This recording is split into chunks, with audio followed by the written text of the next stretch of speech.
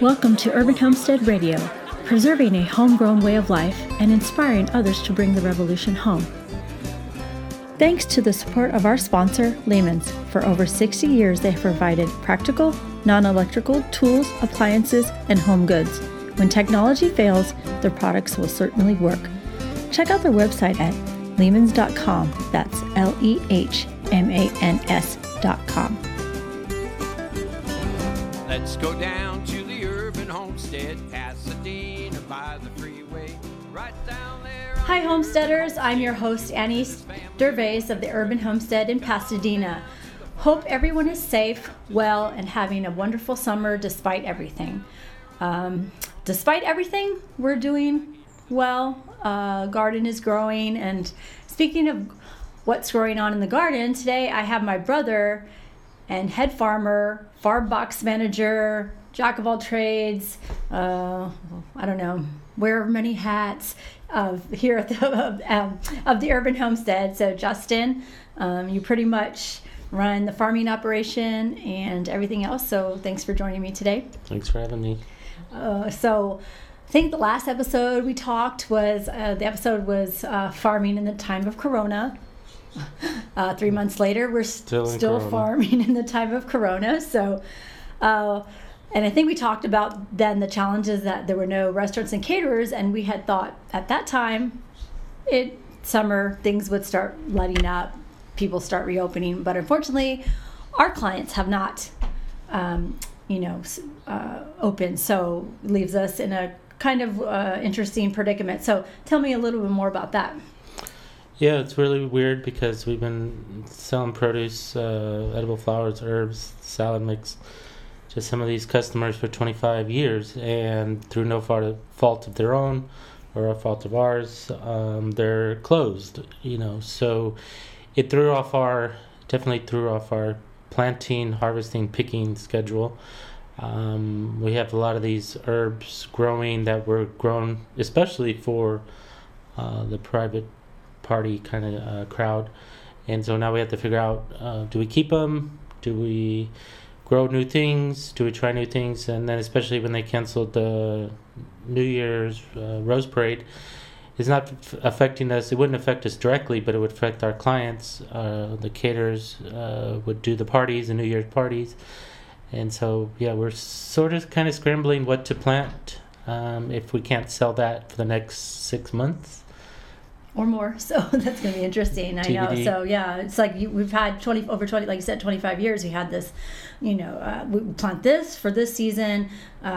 Spring, we planted the stuff for spring, but then the edible flowers and the herbs, and you didn't have any, spring weddings. You didn't have any graduations, no Mother's Day, no Father's Day. So all that went to, I wouldn't say waste, but didn't end up the income, because the income from the catering and restaurant clientele are pretty much a chunk of our, especially during that 3 months. Yeah, that 3 months, spring and maybe a little bit in fall, is a big chunk of change for the farm. Yeah, but ironically or whatever, they shut down everything during the peak, Mother's Day, weddings, graduation, April, May, June, and during those 3 months, we could bank some income because of the parties and weddings that they were having. Unfortunately, we haven't sold much of the herb mixes and the edible flowers, so the question is, do we grow edible flowers in the fall if there's no market for them? I think our joke is, yeah, you can eat a whole bowl of them, but you can't really... But it doesn't, in terms of dollars, it doesn't. But speaking of dollars, the Farm Box program is, like you said, you went from 10 sources of income-ish, let's say, workshops, tours, classes with the school kids, and the Farm Box. And now we're down just to the Farm Box program. And the Farm Box program is growing, and we appreciate the support from the community. So we've grown to how many boxes now? It's average about 150 a week. So we went from 50 pre-corona to 150 post-corona. It's been about steady for the last several months. We've lost some really good customers, because their circumstances changed, they had to move. And they're moving because of COVID. Yeah, so... Like longtime people are saying they're moving back with their family to ride it out. Back east or up north to Oregon and stuff like that. So we hate to see them go. They've been 7 years, I think. Some of them 7, 8 years, but things are changing. They have to take care of their families, so we got to take care of ours. I know. I mean, it's not. I've talked to some of them. Why stay here if you don't have a job? Rents can't afford. So go back to your family, ride it out, and then see what happens after this. So speaking of what's happening, is it's the middle of summer, and it's August. For some reason, this week it was August, mid-August. It's been pretty mild. So of course, it's going to go back up to we're going to peak into this weekend into 100 degrees, but it's been a relatively mild growing season. So tell me a little bit, like maybe the challenges that you've had to face this summer, some things that grew well, some things that didn't grow well.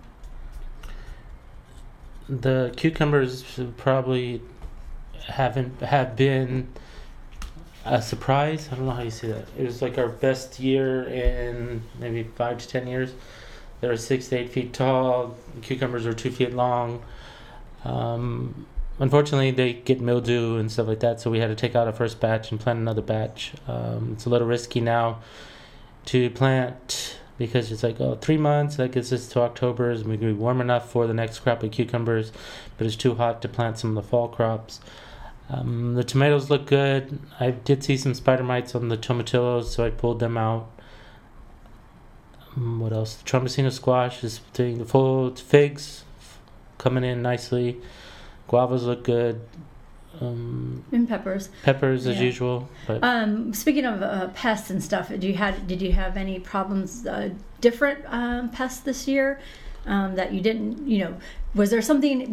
Did something like this season? Did it grow right? Was things off? Was it on schedule? Was it off schedule? Compared to other growing seasons. Well, due to the somewhat mild weather, we were able to get salad mix sort of into July, which our target date is July 4th for most of our salad mix. We were able to get it a few weeks past that. Unfortunately, I thought, I said, no Bruguera for a long time, and then we had a heat wave, and of course they showed up and they decimated the brassicas, so I had to take them out. But it was risk. It was my risk to plant it, so it was a gamble. I got a couple pounds out of it, and then I had to pull them out, give them to the chickens and stuff like that. So it was expected, but a little bit later than expected. So like I said, we're here in August. So August and everything after, what's going to come up? What are you pulling out? What are you starting to plant? We're in mid-August. So what's the succession planting schedule going to be like? I think I'm going to ride out the tomatoes. I'm not planting any more tomatoes, but I'm planting more pole beans, cucumbers, and what else? Some Swiss chard, a little bit heat tolerant. In the shade of the tomatoes, use them on the north side of the tomatoes. Cast a little bit of shade for some of the greens. Some summer greens like endive, Caribbean spinach, amaranth. The goosefoot, of course, takes over the whole yard. The basil didn't do too well. I was disappointed in the basil. What happened with that? Tell me. I mean, like I don't know I if it was a the little different disappointed varieties. too. A different variety I tried, but the mildew got them. They Really look good. early. They Really look early. good. Yeah. They look good From the top. They look good. And then all of a sudden, either it was we but had then a cooler. You turned under the leaves, and they were sort of like. But it was overnight. Yeah. They looked good, and then they had the mildew, and then I had to pull them out. So, fortunately, last year I did better on the basil. I don't know if it was because I'm busier or distracted, or it was a different variety. So I'm trying another batch. Maybe it was a. Speaking of busy, how are the interns working out? We have about 8 now.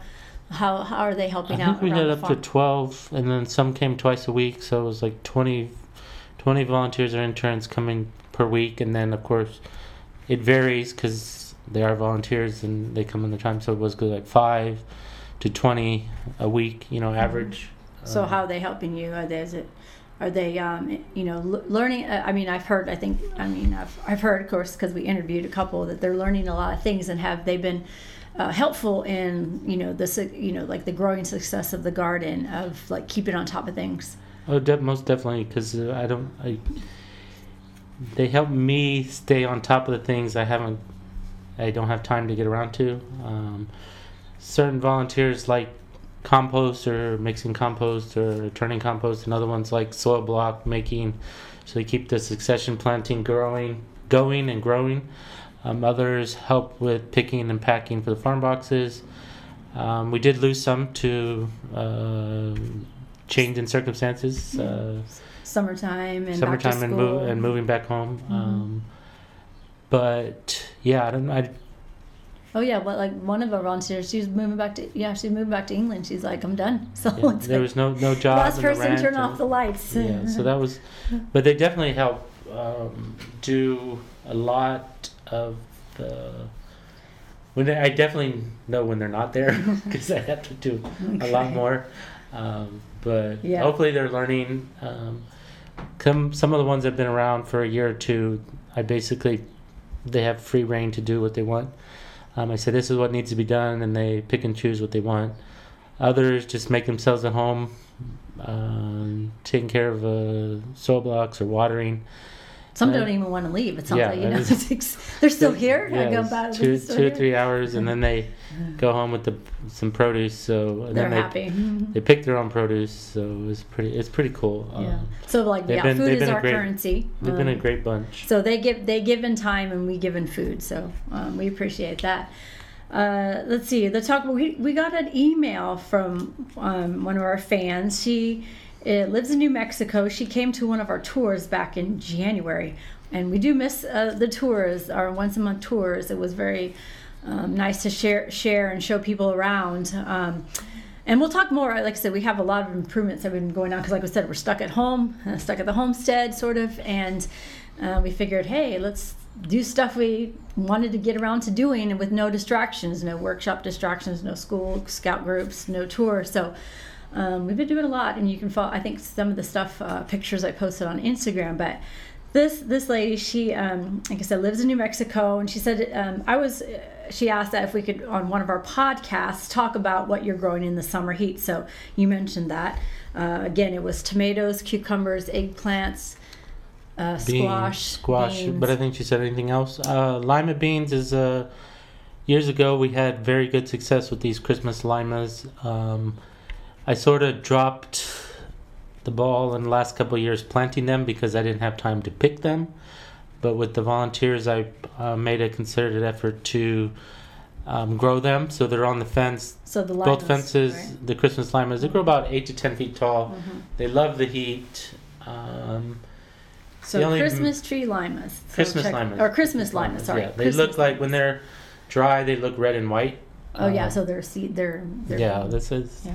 So they grow 8 to 10 feet tall. They don't mind the heat, and they seem to take care of themselves. There's some aphids maybe later in the season, but Yeah, because that is a challenge. When like you said, anything besides squash, peppers, and cucumbers and tomatoes. There's really in the summer months. There's there's peppers. There's hot mean- peppers, sweet peppers, bell peppers, shishito peppers, and Hungarian peppers. All sorts of there's. and there's what's that hot tolerant amaranth.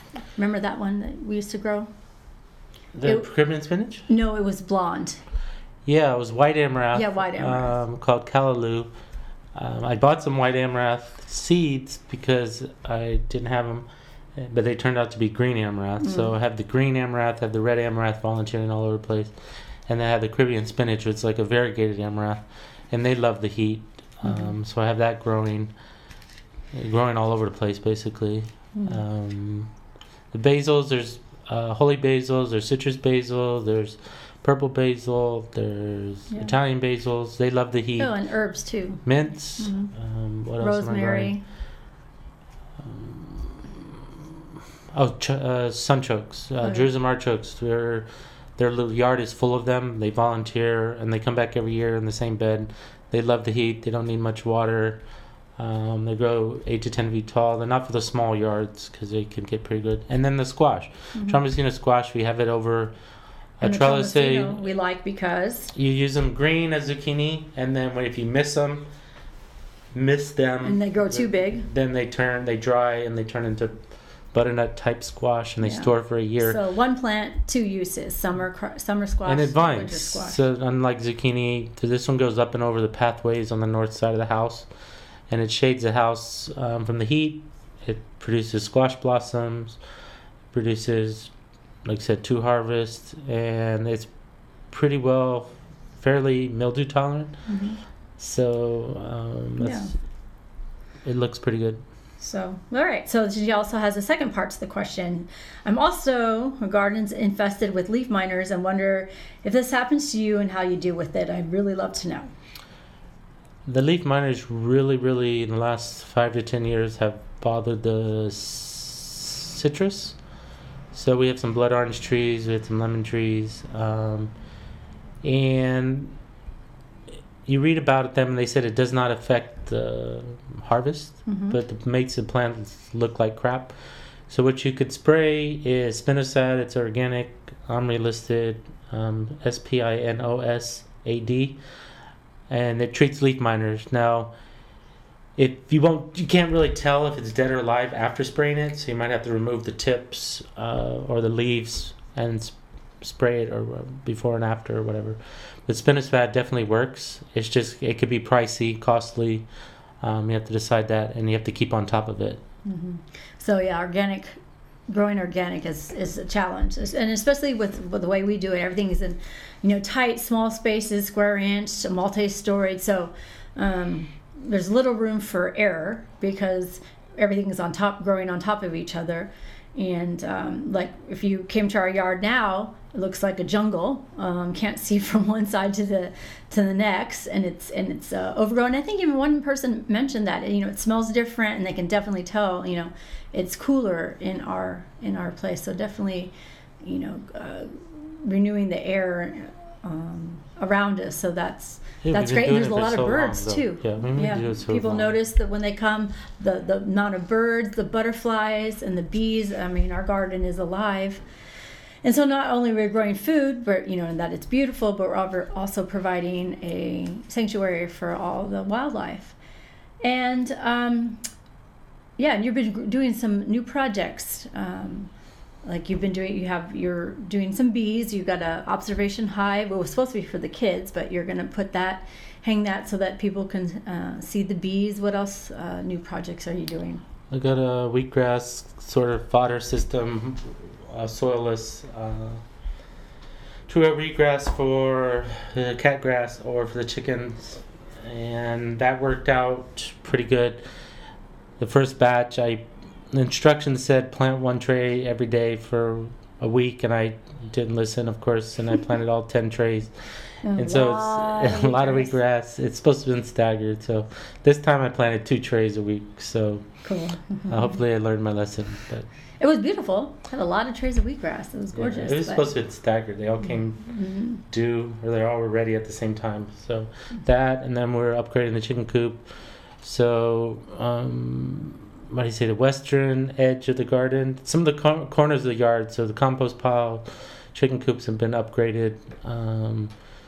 Corners that we haven't touched in a while due to being busy and things, so we're able to get to the 3 of the corners. There's still 1 corner that I haven't touched yet, and it's sort of overgrown with blackberries and stuff like that. Well, that'll be probably a fall project when everything comes down, and just kind of cut back and kind of see where and that's what happens when we and we tell people when they come to our tour is every growing season we take stock at the end of the summer into the fall months. We take stock of the edible landscape in the front yard, in the garden, in the backyard, and see what grew well, what didn't grow well, change things up, hack things back. I mean, you do really hack things back, and that's I think some of the successes. As I think one of the volunteers questioned your hacking back of the fig. He was very horrified at method to our madness. You're butching the tree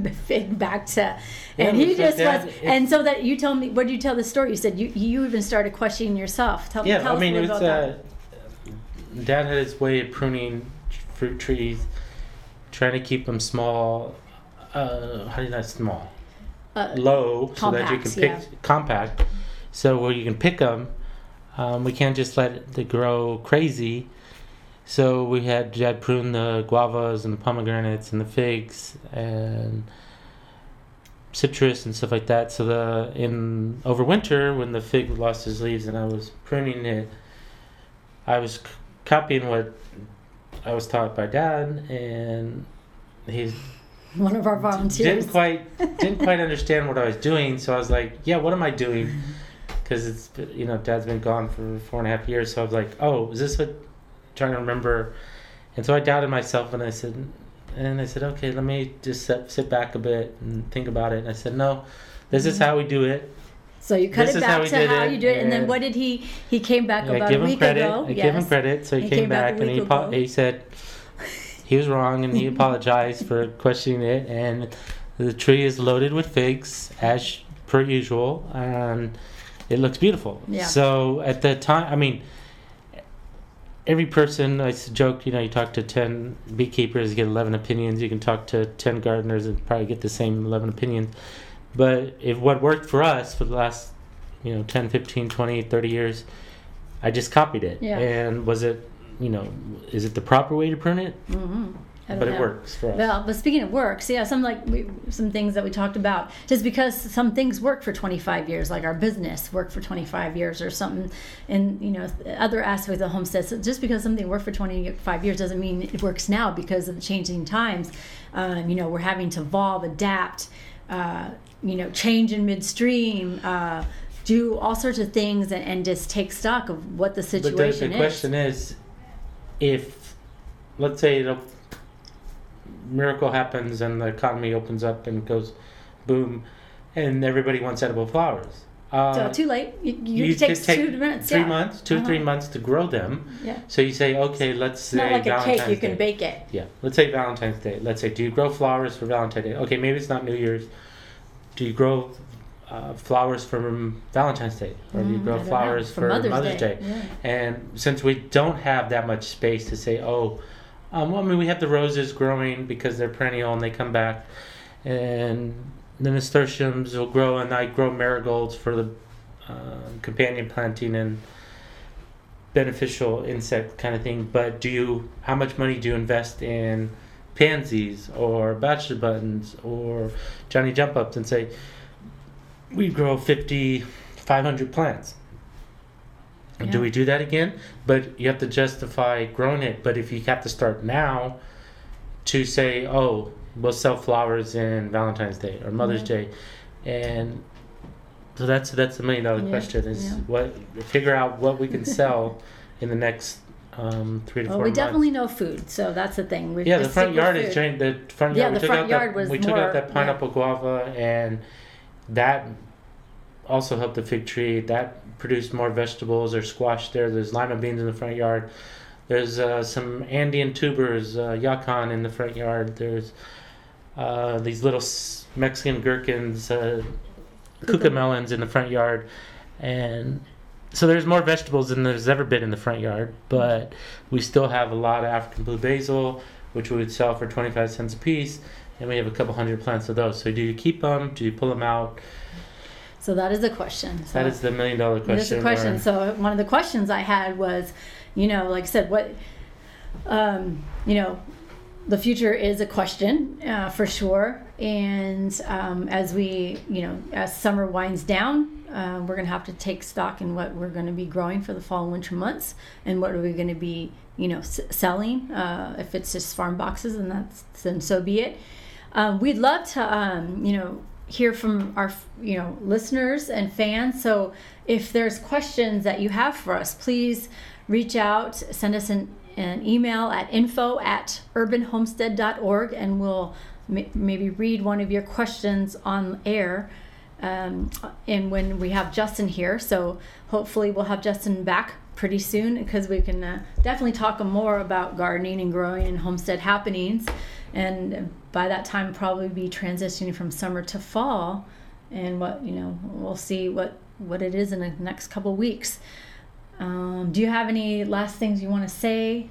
Talk about what would you hope for the future? We're thankful for our network of farms and farmers that have helped us with the farm boxes. We're grateful for the volunteers and interns who have helped us.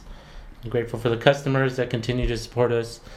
through these times. So we're grateful for that. We also like to know that people, everybody has to eat. Mhm. So whether you're left or right or up or down, we all have food in common. So Dad's goal was to feed the world, and hopefully we're carrying that on. So hopefully people are inspired. Hopefully your gardens are growing with abundant food and surplus, and you're, cooking amazing dinners at home, and you're canning, preserving, and all that good stuff.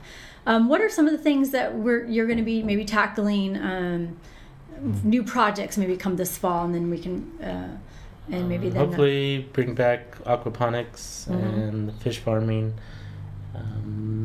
Fish farming. I think we even talked about maybe a duck-aponic system, Yeah. whatever that is. Maybe put a duck pond that recycles the water into and then raised bed. upgrade some of the parts of the yard, maybe some of the trellising, the refrigeration. There's always room for improvement there. Hopefully we're small enough, smart enough, and quick enough to adapt. The adaptation was we had set up the garage for workshops, classes, and Music events. musical events, and it ended up being our packing house. And for the farm boxes. Yeah, so it outgrew our little patio area, our little tables, so we have shelving in there.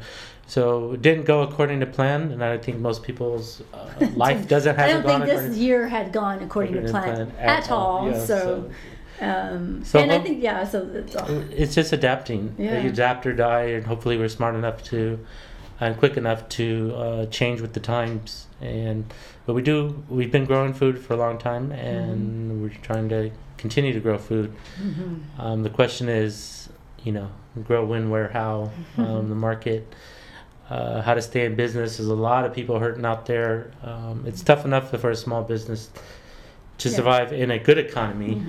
It's very hard for a small business to stay in business in a bad economy, and it's really bad out there for a lot of people. And we're grateful for the support. And we're grateful that we have that we have purpose to get up, feed the animals, do the garden. So we're grateful for that purpose, and the purpose is the garden. If we didn't have the garden, I don't know where we'd be, because it keeps us grounded, and it keeps us. A lot of the volunteers with there hope. they came back, or they come 2 or 3 times a week because they're stuck at home, and whether it's an apartment or they need to get out of the house, and it's a beautiful place to live and work. Well, you can't call it work. I don't call it work. This is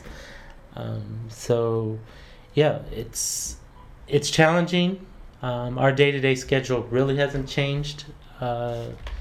It's who we sell it to, and what we sell has changed. But our day-to-day farm life, they've been doing for a long time. It's a little bit more pressure, a little bit more intensive. Yeah, those 2 to 3 days in the middle of the week, man. Tuesday, Wednesday, Thursday. They're 14-hour days for you? That's a slow day. Or wait, it was 25 hours, like 25. I said one time. Justin works 25 hours a day. She said I work 25 hours a day. I said, thank you very much. It's mathematically impossible, but I'll take it. Because you seem to work when we're not even. It's like you're still working. So. Yeah, but it's wow, because they're customized boxes, and it's just each the box time is it different, takes. and then growing things. But I love what I do, so I'm not complaining. It's grateful.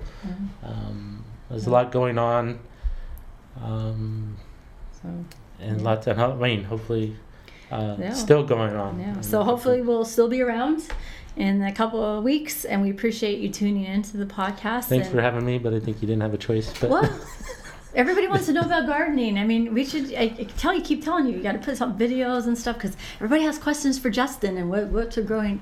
What are we doing, and what's happening, and what's happening at the homestead. Yeah, what's well, growing. I mean that it is interesting to see. Like, we had some Occidental interns and stuff that I've been doing my whole life. Growing things or turning over beds, the method to Dad's madness or method to our madness, how we grew things for years and years and years. People are amazed at what we do. It's like, you don't know that? I mean, I've grown up this way, so I have to step back So and it's take you. out. It's take amazing to watch them be amazed. Yes, So- and it helps, you know, maybe just be so, to know how blessed we've been. Yeah, for- sometimes you don't know because you're in it until somebody from the outside says, "Wow." You know, Yeah, 'cause and like I they said, say, we see what happened? Yeah. exactly because when you come to the homestead, guess what I see? Oh, I got to do that. Oh, that I got to clean that. I got to do that. I got to do that. Blah, blah, blah, blah. And then they just see, wow. Yes. So, all right. Speaking of wow, we'll come to the end of the podcast, and hopefully there's some wows in your life. And yeah, think like I said, you might not notice it, but other people do, and so we have to be grateful for what we do have. And like I said again, hopefully everyone is safe and well, and that they keep on growing, because that's all we have to grow hope. So until next time, see ya. Let's go down to the urban homestead, Pasadena by the freeway. We love to hear your feedback Right or down questions. there on the urban Visit us at homestead. urbanhomestead.org to check out what's happening on the homestead. Follow us on Facebook, Twitter, Instagram, and YouTube. And until next time, keep on growing.